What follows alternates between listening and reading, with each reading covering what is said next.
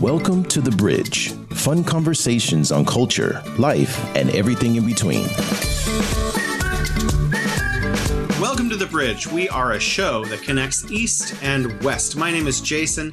I'm from sunny California, and now I'm living in beautiful Beijing. Today with me is Bebe. Hi, Jason. Hello, everybody. How are you, Jason? I'm wonderful. It's a lovely sunny day here in beautiful Beijing.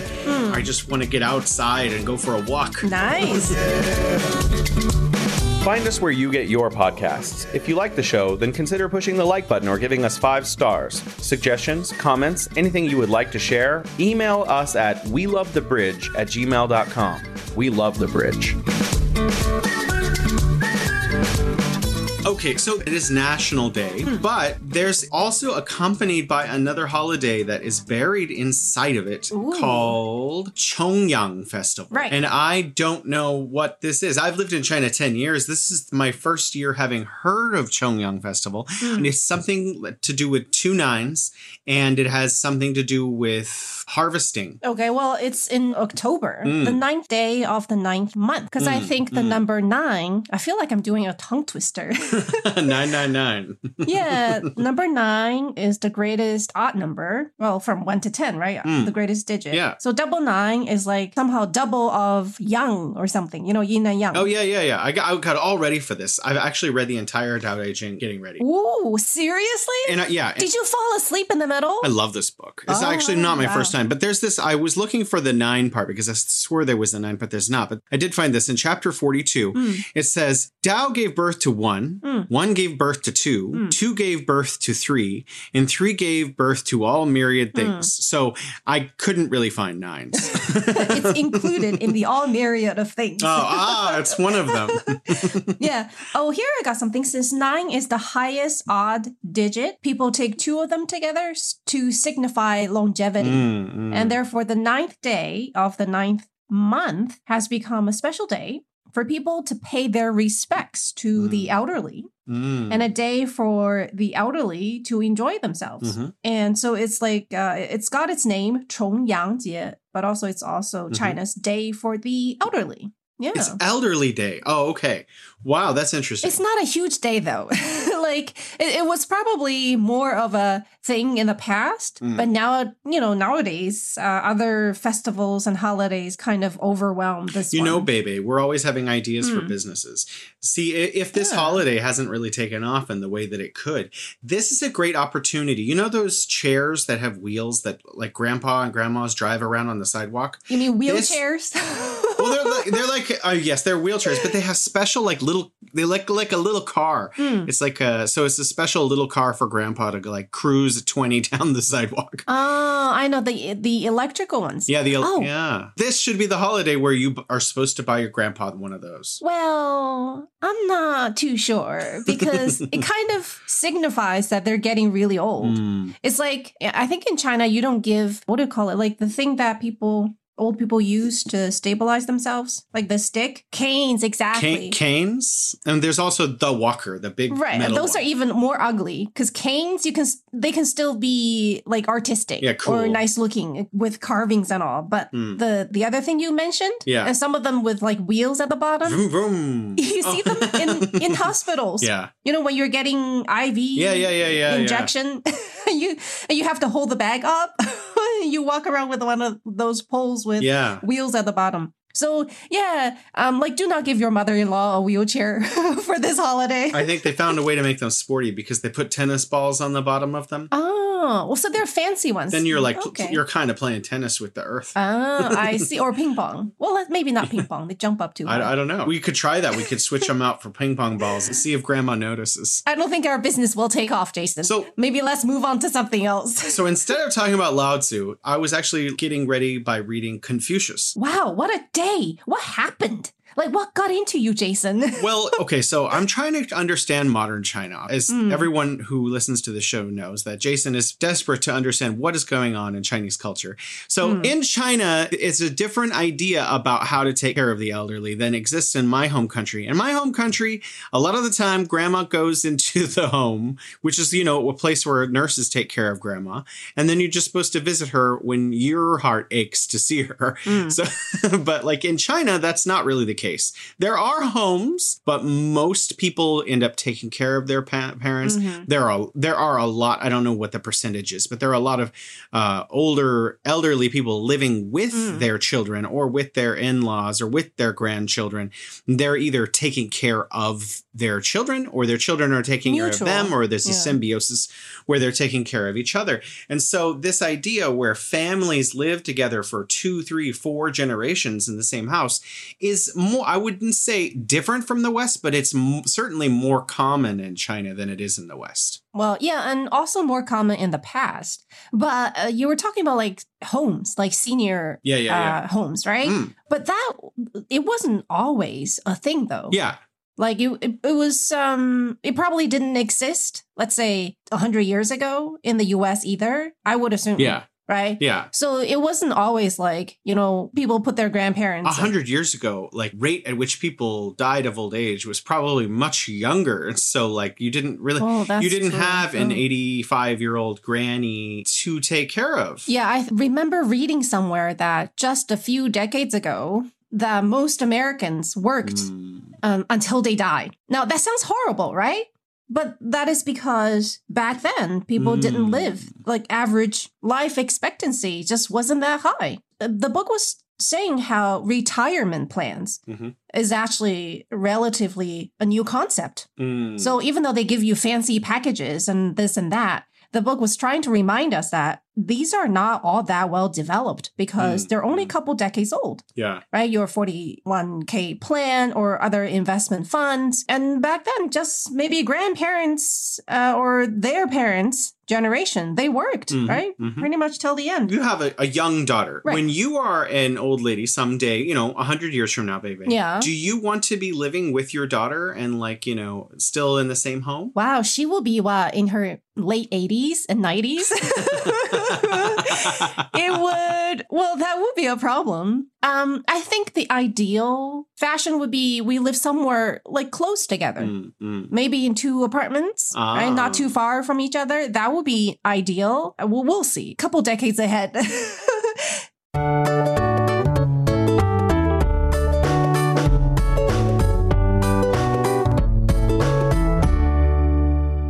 Well, have you seen that video? There was a very viral video. It was on TikTok and Douyin, and it was also on Twitter, and it spread all over the internet, of this old lady sitting in a chair, and like all of her sons come and bow to her, and then all of her grandchildren come and bow to her. And like there must have been like 40 people bowing. She was like, I guess, a great-great-grandmother. And so she just had generations of family coming to bow to her on her, like, I don't remember what birthday. But it was... Yeah, it's not uncommon, especially in the countryside. Also in the countryside, families live closer together, just not as spread out.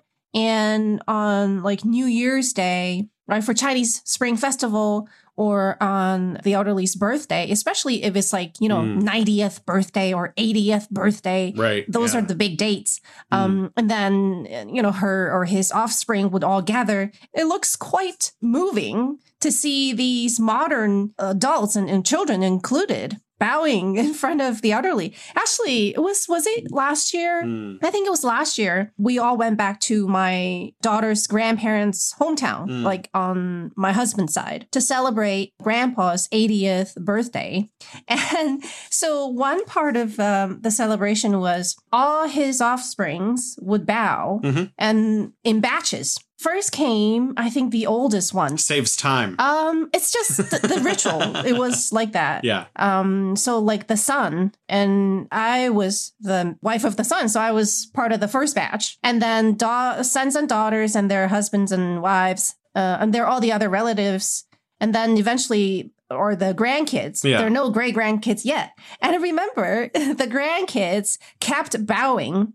The host of the whole event, he was kind of playing a joke on the younger ones. Like they were supposed to maybe bow for 9 times, something like that is a good number. And the guy kept saying, okay, bow next time.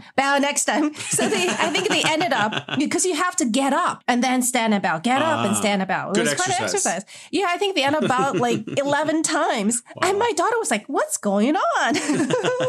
Yeah, but it was fun. Everybody understood that it was just so that everybody had some fun. Yeah, that was part of the celebration.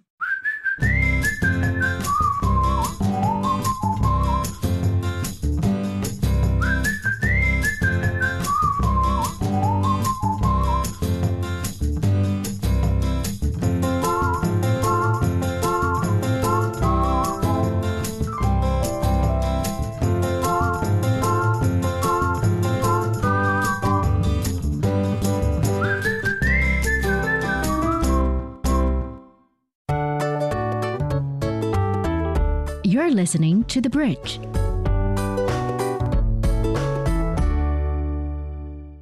Question number 1. When you were a schoolgirl, between the first grade and 12th grade, did you read Confucius? Maybe here and there. We know who he was. We've heard of him. The influence of ancient philosophers on Chinese culture is not in textbooks, though they are part of it. It's in our everyday lives, right? If you're talking about filial piety, I'm not going to say a quote or anything because, there are quotes, but you know it and you kind of just put it out of your mind. It's in the everyday practice and you learn that in your families and it's in the society because most families are like that. They make up part of the web of Chinese culture. You're defining Chinese culture as having filial piety. So what does it mean to have filial piety? Also, question number 3, I guess. When you look at other cultures, do you see that there is less filial piety? And how do you see that? If I say yes, then it doesn't sound good. But I think... I don't know. I'm not sure. I want to just know the truth. I feel like there's less connection and sometimes a little less respect exhibited. Because I think maybe there's still enough respect inside, but maybe not as much action. But let me give you an example of what filial piety in real life. Sure. Let's say our daughter, we try to go back to visit my parents and then my husband's parents every year. And since we're closer to my husband's parents, so we go more often geographically. Yeah. Geographically? So if possible, maybe 2 or 3 times a year. Wow. It's a long trip, but still it's possible. It's feasible. And whenever my daughter reunites with grandparents, any older generation, people from the older generation, let's say we bought some fruit, the oranges or apples. And whenever, let's say my daughter says, I want an orange. So we get her an orange and we, I or my husband will peel it for her. And then you break the flesh apart, right? And I take out the first one. And I always tell her ever since she was little that give this to grandpa. Okay. And the second one, give this to grandma. And the third one goes to whoever is the next oldest down the line. And then when she was older, I'll just tell her, oh, who's the oldest in the family? Kind of to drill it in. Yeah. Oh, right? Wow. And yeah, so it's been like that ever since until that she knows by herself that whatever goodies that you have, you offer it to the oldest one, presents. And then, but it doesn't stop there. So it goes around in circles. Usually, let's say oranges, you don't just get one. They're usually a couple, right, in the family. So the first one goes like that. She gives to everyone around and then to mom and dad and then finally herself. But if there's only one orange, it goes to the grandparents and the grandparents would say, no, you eat it. And that's always the case, actually. They always just say, oh, no, you have it because they think the youngest would have it. The youngest will insist that the grandparents have it. It all sounds complicated, but these actions carried out in seconds, right? It just sounds complicated. And if we have more oranges, the grandparents will eat that, and then we get a second one. And that's the one my daughter would have. And the whole thing takes a few minutes, maybe less, right? But it's the procedure. It's the right thing to do. If it's something really precious, like we only have, let's say a one mango or something, like a guest brought. And then maybe, she will offer a slice for the grandparents. They might not even eat it and give it back. Or they might take a little bit, right? A little chunk and save the rest for the daughter. So in the end, my daughter would know that I should respect the elderlies in the family, but everybody loves me. So that's how it works. And that's just one very particular example. Yeah. So if I'm going to try to translate what you've said from practical example into philosophy, I guess a bullet point. Yeah, back into philosophy for me to understand. So what you're saying is, instead of reading Confucius, that the ideas forwarded by him thousands of years ago, they have just become dozens of little practices that families teach their children from generation to generation. Yeah, it melts into your lives. These are not like bullet points we print out and tape onto the fridge. It's how we were raised and how we raise our own children. It's in everything, actually, right? How when you come home, you call out to your grandma, grandpa, if they live with you, right?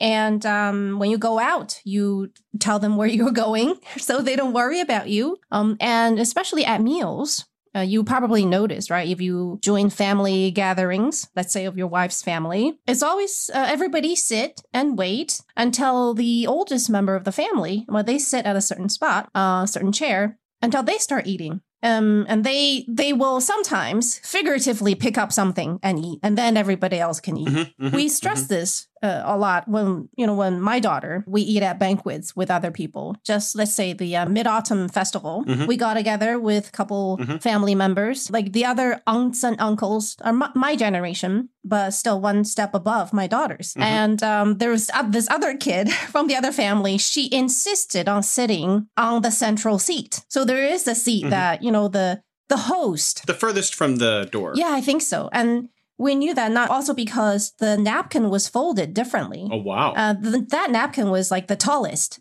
And I think maybe that's why the kid, she's like 4 years old. Maybe that's why she wanted to sit there. Cool napkin. Maybe. It wasn't that pretty. It was just like a tall tower, but it signified that this is the seat for the host of the banquet. Or actually the oldest of the banquet. So she wanted to sit there, but her parents were like saying, no, you can't sit there, right? This is the seat for Uncle da-da-da, because he was the oldest. Yeah. But she started throwing a tantrum.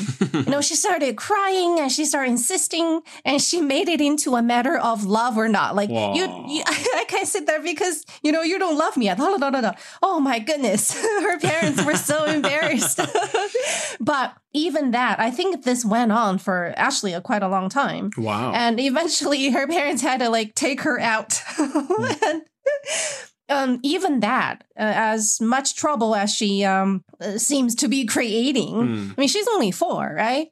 But her parents insisted that she follow the rules. She's like, no, we're not going to budge, no matter what she does.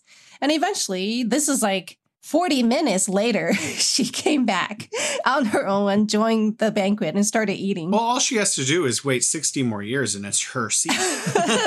Well, yeah, next time you tell her that. But it's just a recent example of how I think we learn about, what's the proper thing to do. And of course, the root of that is respect.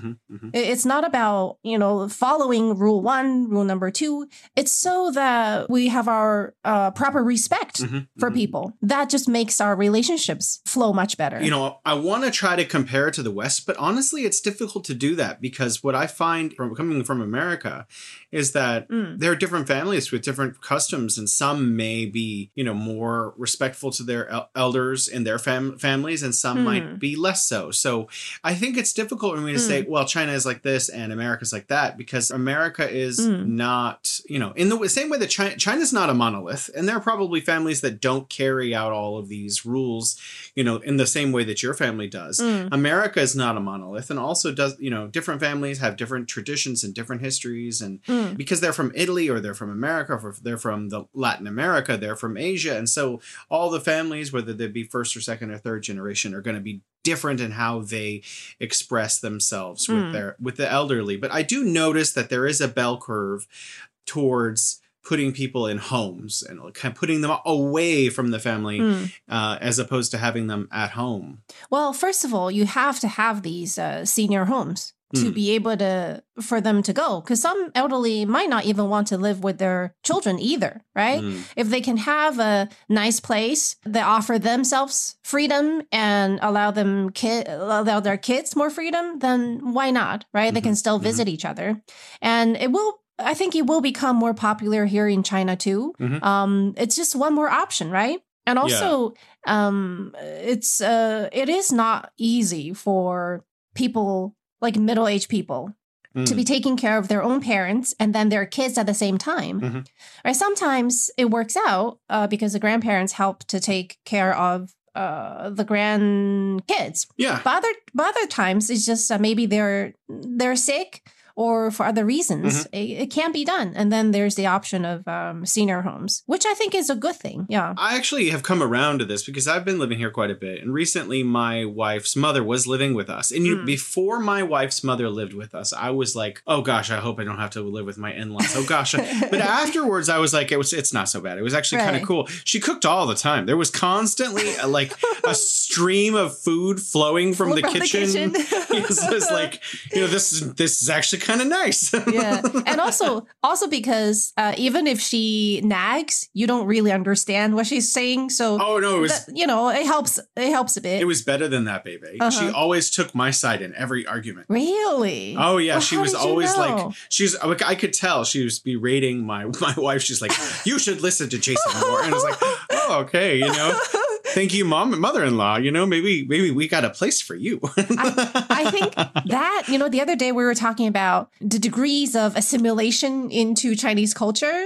I think being able to live with in-laws is really high on the list. Like, you've made it that far, Jason. It's hard for me to think of something else that's even higher above that. Because I think central to American culture is, of course, individualism, right? Yeah, absolutely. That's a really good point. Yeah, like everybody, we should have our freedom, our own space, and people make fun of living with your in-laws. And I won't say it's common, but, that's the case in a lot of families. You do get those insults where it's like, oh, who's this guy? He's probably living in his mom's basement jokes. I think right now in the last 2 or 3 years, because the economy in the U.S. has been not as wonderful as it has been in the past, it's more families are living together right now. And so I think it's less stigmatized. But, the larger arc since like 1940s and 1950s is that families, as soon as you turn 18, it's time to move out, which was the case with me. My parents were like, Jason, you need to get out of the house. We want you to go find your own way. Wait, so how did that conversation actually go? My mom came to me and said, you're 18 and a half. It's time for you to go. Were you at home or in college? Or no, I didn't actually start university until I was like 20 or 21. Okay, so you stayed at home for a bit after high school. Did you work? Yeah, I was working, but I lived at home and I was just living like a free-for-all life, doing whatever I wanted. Like, I just took my money and then I'd go hang out with my friends until my money was gone.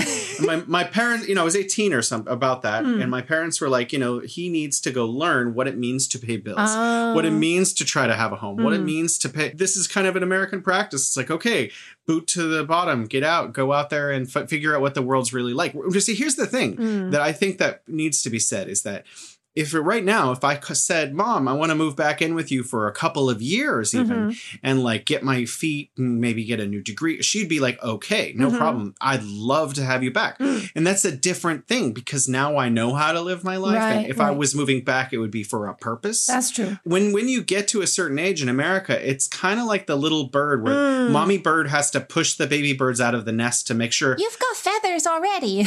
Out you go. Yeah, you can fly. Yeah, mommy's not going to throwing up food into your mouth anymore. It's out of love. And also there are 4 of you. Yeah, 4 sons. Yeah, so and sons, right? I think sometimes, especially here, I guess families treat their daughters and sons sometimes a little differently. Well, how so? They would pamper the girls a bit more. It's probably, similar elsewhere too. Right? Because girls, parents just want to protect them a little bit more. But guys, you got to go out and find a job. It's like, you got to know how to make a living. No one wants to pay for your bills. So yeah, well, maybe not for every family.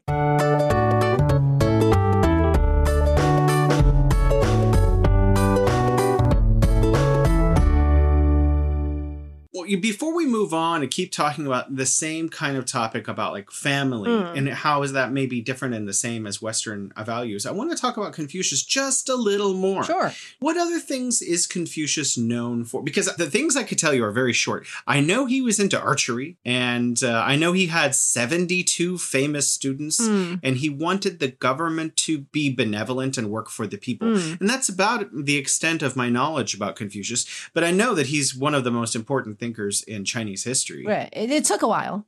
So he didn't really have a very good career path, in his lifetime.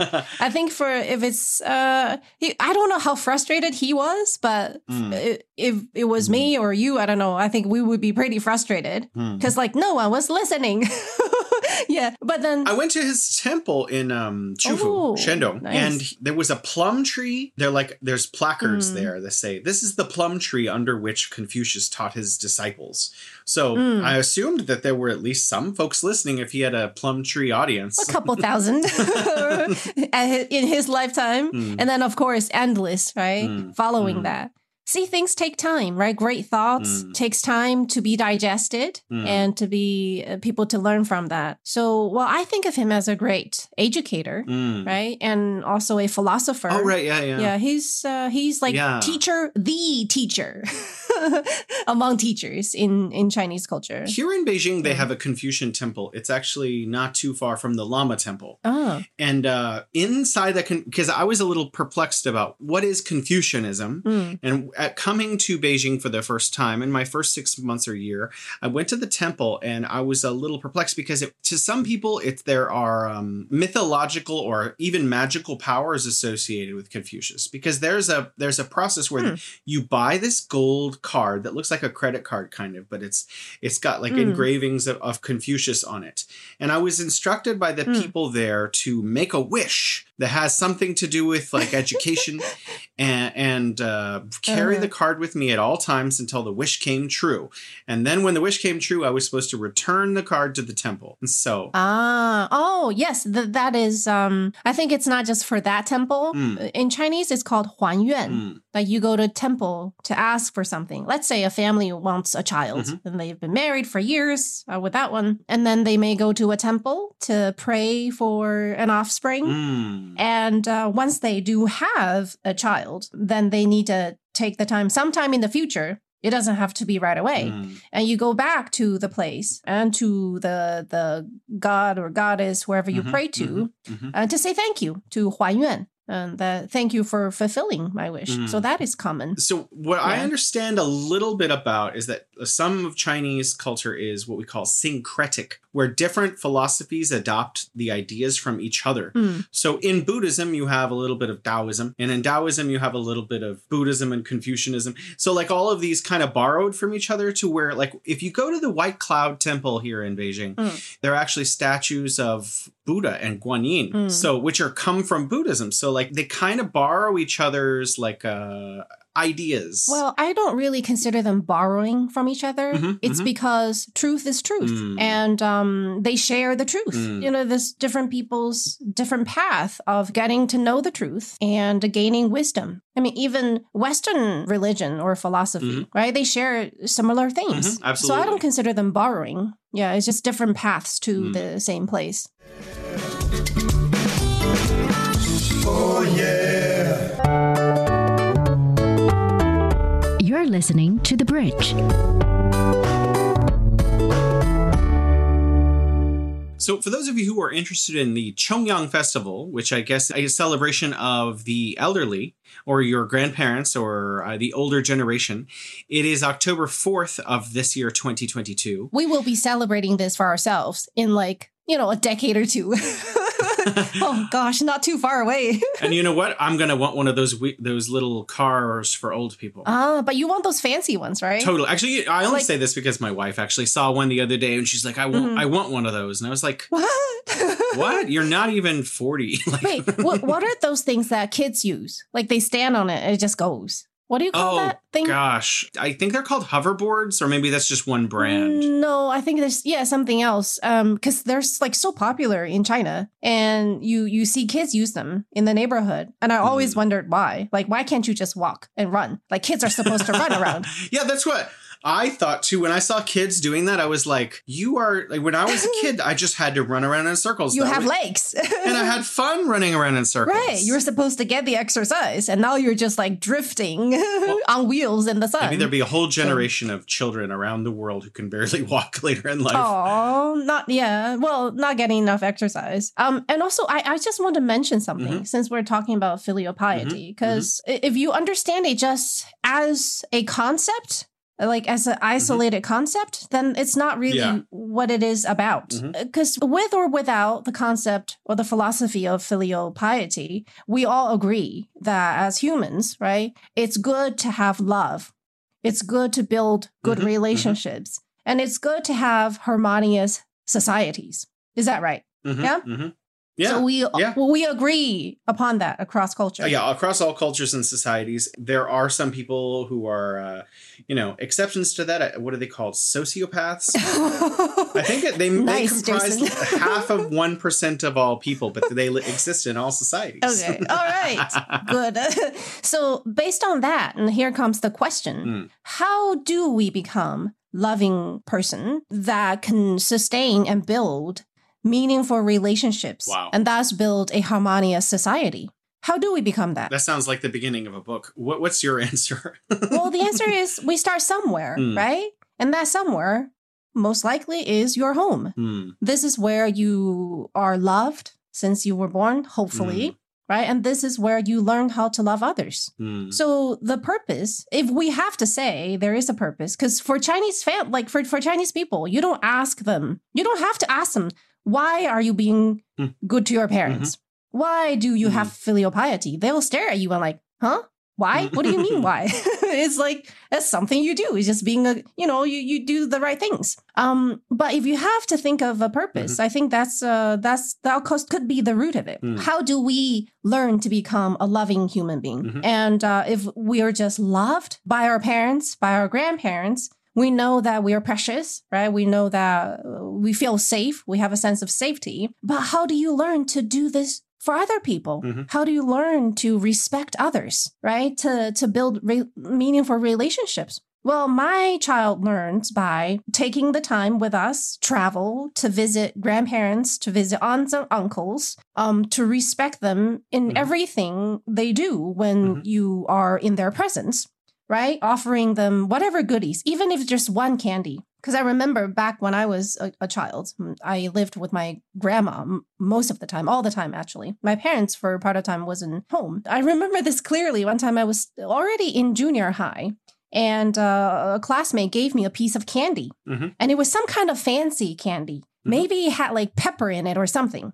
Like it was a fad then. It was something special. And I really wanted to eat it. I really wanted to try it. But I put it in my pencil box and waited until the end of the school day. And he brought it back home and offered it to my grandmother. I was like, Grandma, try this. And this is like something special. You've never tasted before.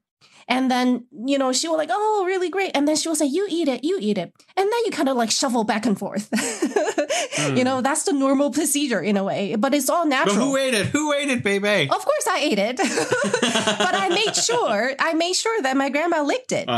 Right? She would never eat that candy, like just pop it in her mouth. Like no sensible grandma would do that, right? But thanks, kid. Also, yes, and imagine how scarred for life. Grandma ate my candy. Yeah, the story will be different.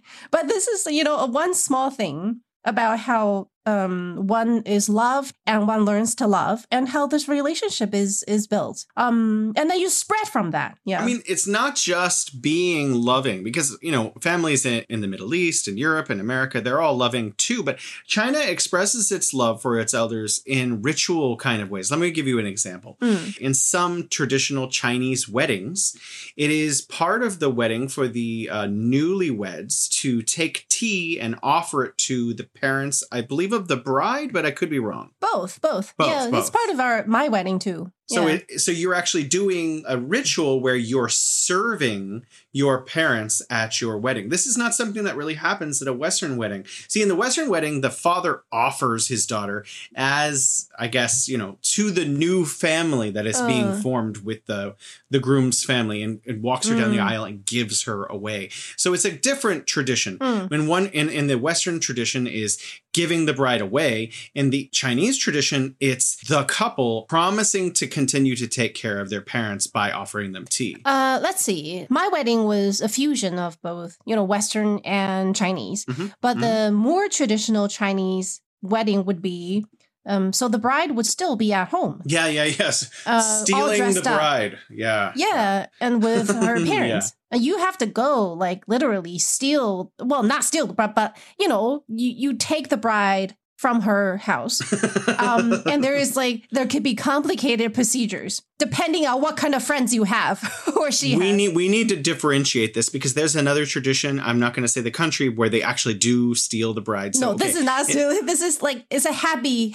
So the groom and his party, they show up at the front door and then the door is guarded and locked by the bridesmaids and all of her girlfriends who demand that the gentleman either solve puzzles or bribe them to get in. Right. So things could get really interesting. I remember in this video that went viral, like the groom was at the door of the bride's house and he had to pass a test. It was like an English test or something. How do you spell this and that? It was just like a fun game they created. Yeah. And I've heard of others. They froze the key to the bride's door. Because when you go inside the bride's house, you have, like, the bride is in her room, right? And then you need to find, like, a pair of red shoes or something. They try to make this, quote unquote, difficult because it's not so easy to marry my daughter, right? Yeah. So, and then as to the tea ceremony, it's not just offering tea. You will be kneeling down. Like, so the bride's parents will be, let's say, sitting on the sofa, all dressed up. And then you two will like kneel in front of them and maybe kowtow 3 times and offer them the tea. Then they will give you, in return, a thick red envelope filled with cash. Woohoo! And then this is also the time when you don't refer them as auntie and uncle anymore. This is the time when you start calling them mother and father. So this is a little ritual of that part. This point on, they are your mom and your dad. Oh yeah. The best military commander is not he who fights 100 battles and wins every one of them. The best military strategy does not lead to the desiccation of the enemy's capital city. Decoding the Art of War will help you understand why there's no art in war and how Sun Tzu stayed undefeatable using the science of war, with fun stories and insightful breakdown of famous battles. Tune in to Decoding the Art of War on Spotify. You're listening to The Bridge. It's a series of little rituals that are passed down. So, for example, giving the elderly the best seat, the highest seat in a particular seating arrangement, offering them candy, giving them the first opportunity to eat things like oranges, food, eating first, kowtowing to them, serving them tea. What else am I missing? Are there other rituals? Yeah, think of something funny. Sure. So you mentioned the Double Ninth Festival or Chongyang Festival. And usually there will be jokes online saying that there are not enough feet to be washed on the Chongyang Festival. Okay. Do you know what that means? I have no idea. So on this day, it's almost like, I think a lot of people are doing this for show now, right? One way of taking care of your parents or grandparents is you wash their feet, okay? This, of course, was a necessity back then, before the age of instant hot showers and all that. Well, people didn't have, the right, I guess, what you call appliances, right? For taking a hot shower every day by themselves. Then people wash their feet at the end of the day. Yeah. And other parts, just separately. But the elderly, it's hard for them to kneel down and to reach their feet. So it's very common, like growing up, we know, for the kids to carry a bucket of hot water And also, of course, a lot of people have the tradition of soaking their feet. Yeah. Right? It's just, it allows your blood to flow and it's very comfortable. It's good for you. So bringing your parents hot water for washing their feet, it's almost like a thing to do to show your respect for your parents. It's like part of how you take care of elderly who can't take care of themselves. So on this day, on the day for the elderly, sometimes schools would arrange trips for kids to go to like senior homes. And then the kids, as a way of showing their respect, will help the elderly do things, maybe cleaning. And part of it is that, they might wash the elderly's feet, as gross as it sounds. So sometimes on this holiday, there are not enough feet to go around.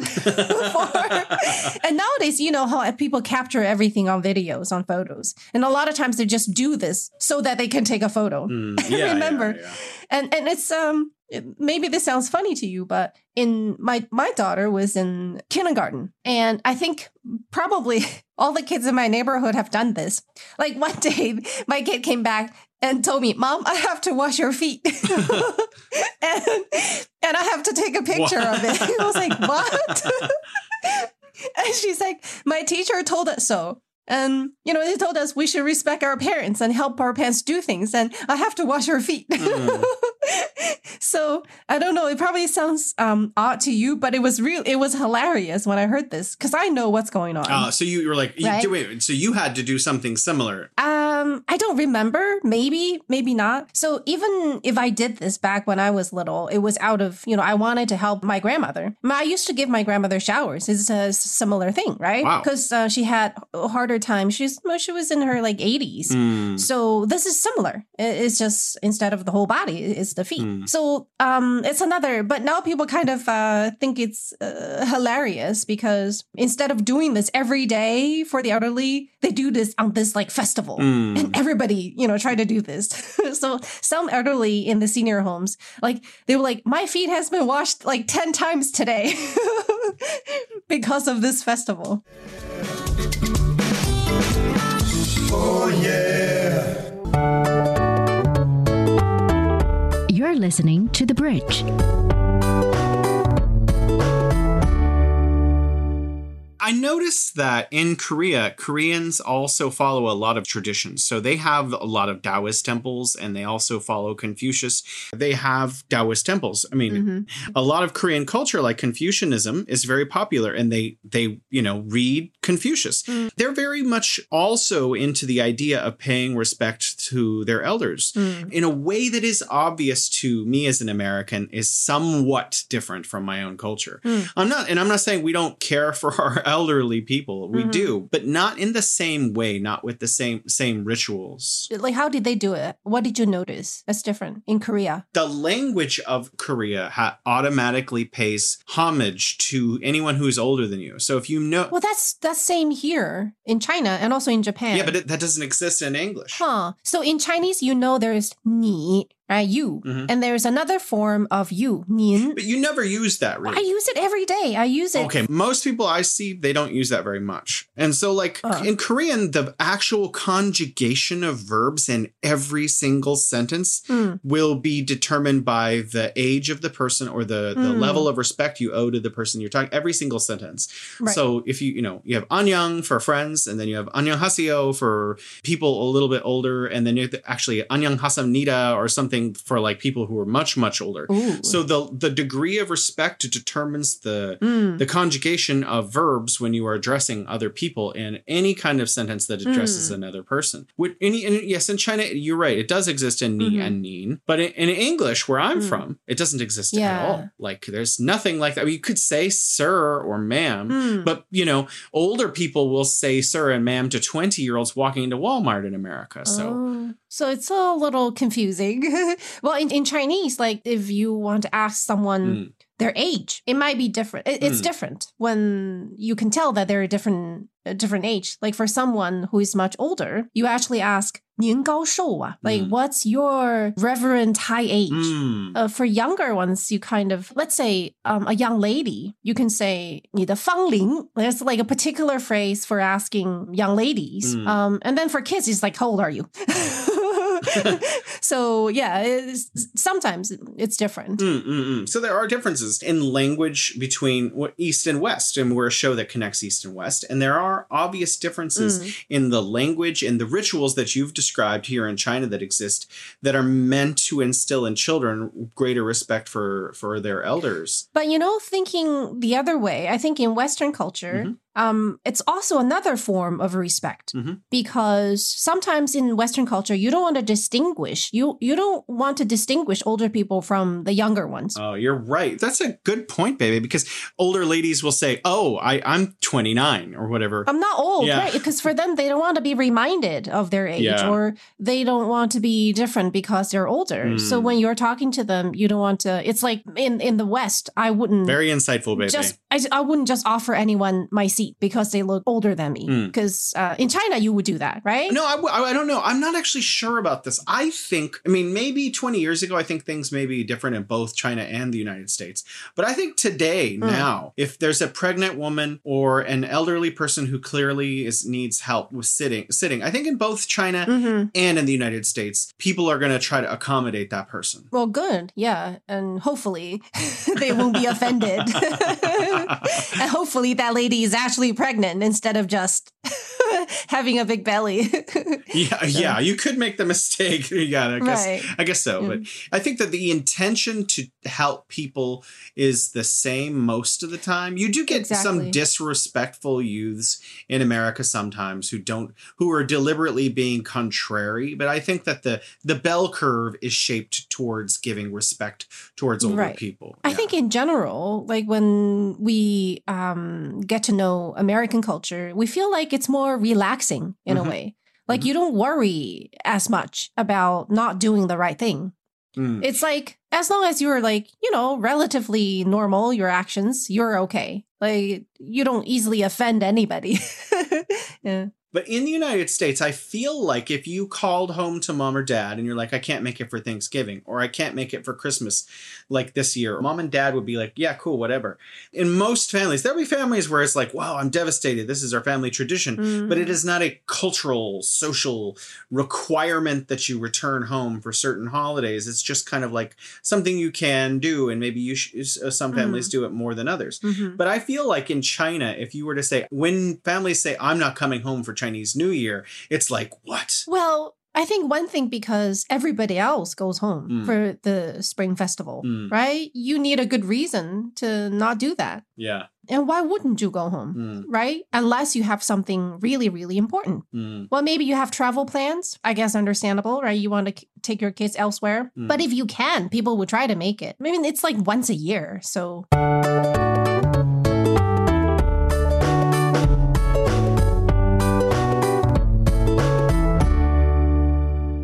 Really quickly, I want to switch back to this Chongyang Festival, October 4th, 9/9, the 9th day of the 9th month, and talk about chrysanthemum. They are flowers for our listeners. They are a kind of flower that is beautiful, and apparently you can turn it into a tea, and it's an antioxidant. It detoxes the body, but it's also associated with this holiday. And people drink tea, chrysanthemum tea, to stay healthy, I guess, on this particular day. Yes, I think that's part of the tradition. Yeah. Well, there's another one, and it is carrying dogwood. So I had to look, what is dogwood? I had to look this up. So it is something you carry, and it smells, and it keeps some kinds of insects away. So I guess maybe not now in 2022, but at some point in some parts of Chinese culture and history, people carry dogwood around on this. I read a legend. There are so many different legends, and some holidays are, some people have different legends that they associate with different holidays in China. So I don't want to narrow it down. This is the legend. It's a legend that exists. And there was a family living at the base of a mountain. And someone said, oh, on this special day, you need to come with me to the top of the mountain and abandon your entire home to be safe. So they all evacuated up the mountain. And when they returned, they found all of their animals, livestock and otherwise, dead. And so it's actually considered a great blessing, not like it sounds like a bad thing, but apparently if they had stayed, they would have died too. And so they were like very happy and grateful to be saved on this very special day of October 4th. And somehow dogwood got associated with that because it was part of like the trek or something. Yeah, and also I just remembered the chrysanthemum tea or wine. Got it. They have the power of driving away evil spirits. Oh, okay. And also prevent one from getting a chill if it's hot tea, right, in late autumn. And it's been a tradition for like a couple of centuries. Except nowadays, people drink it. It also has the property of calming you down. Nowadays, even if you feel like, sometimes when you feel like you have too much heat in your system, like people would drink this tea. So interesting culture stories. I'm sure you can find those online if people are interested. Absolutely. So it is Chongyang, CHONG space YANG Chongyang. And it is a festival every year. And this time it coincides with National Week, which is a big break from work for a lot of people across China. And it's a modern holiday. And also the Double Ninth Festival, I mean, it's perfect. The time of the year is perfect for outdoor activities. So on this day, a lot of people like to go hiking and like climbing in the countryside. And so it's like your last opportunity to enjoy nature before like winter comes or something. Yeah, because in Beijing, winter is coming is serious. I've got my big winter jackets out already. Already? Yeah, it's like it's going to be soon. In just a couple months, there'll be like freezing cold, negative 10 degrees Celsius. I feel like we're still in summer at the end of summer, but in Beijing, spring and fall, they're both pretty short. Yeah. So enjoy them. Enjoy them while we can. That's a great idea. Yeah. Thank you so much for your time today, Bebe. Please join us next time on The Bridge where we connect East and West. Yes. Thank you guys. We'll see you next time. Bye.